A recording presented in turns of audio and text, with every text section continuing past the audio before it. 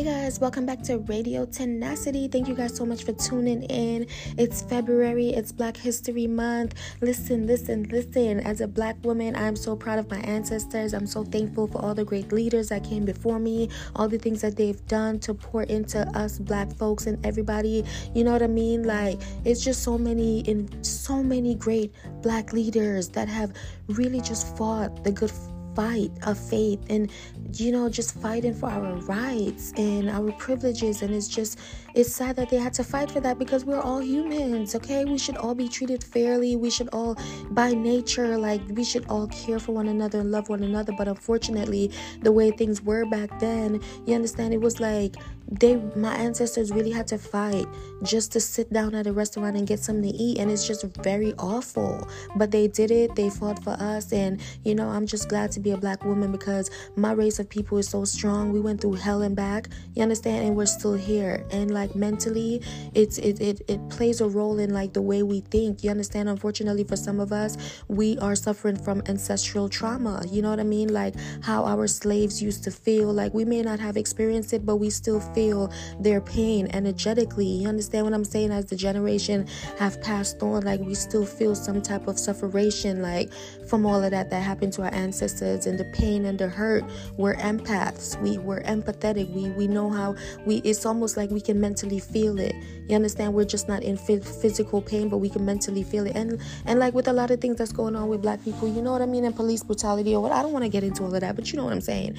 I'm just so thankful for our ancestors and all the great leaders, Martin Luther King, Malcolm X, just everybody. I can't, it's Bob Marley, just so many people that have paved the way to, you know what I mean, to encourage us to unlock our mental slavery mindset and just accomplish great things, do great things. And you understand what I'm saying? We're just as equal, just like them motivating us and encouraging us. So I'm just so thankful. I went to an HBCU, Morgan State. I love Morgan State. I love my HBCU. But yeah, so it was beautiful.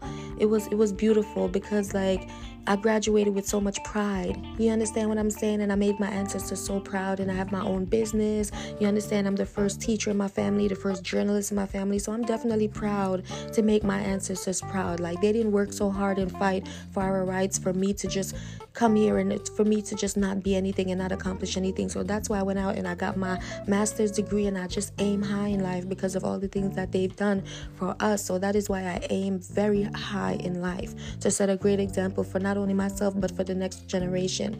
All right, so happy Black History Month, everybody. Happy February. I hope that this February and moving forward, that this month, I just pray that it will be a month of prosperity, peace, joy, happiness, health, and a lot of money your way, okay?